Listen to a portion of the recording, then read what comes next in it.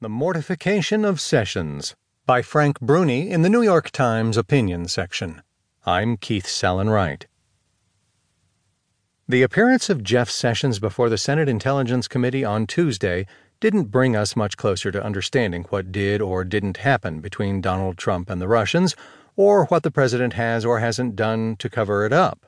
Sessions batted away many questions. His answers to others were gauzy and useless.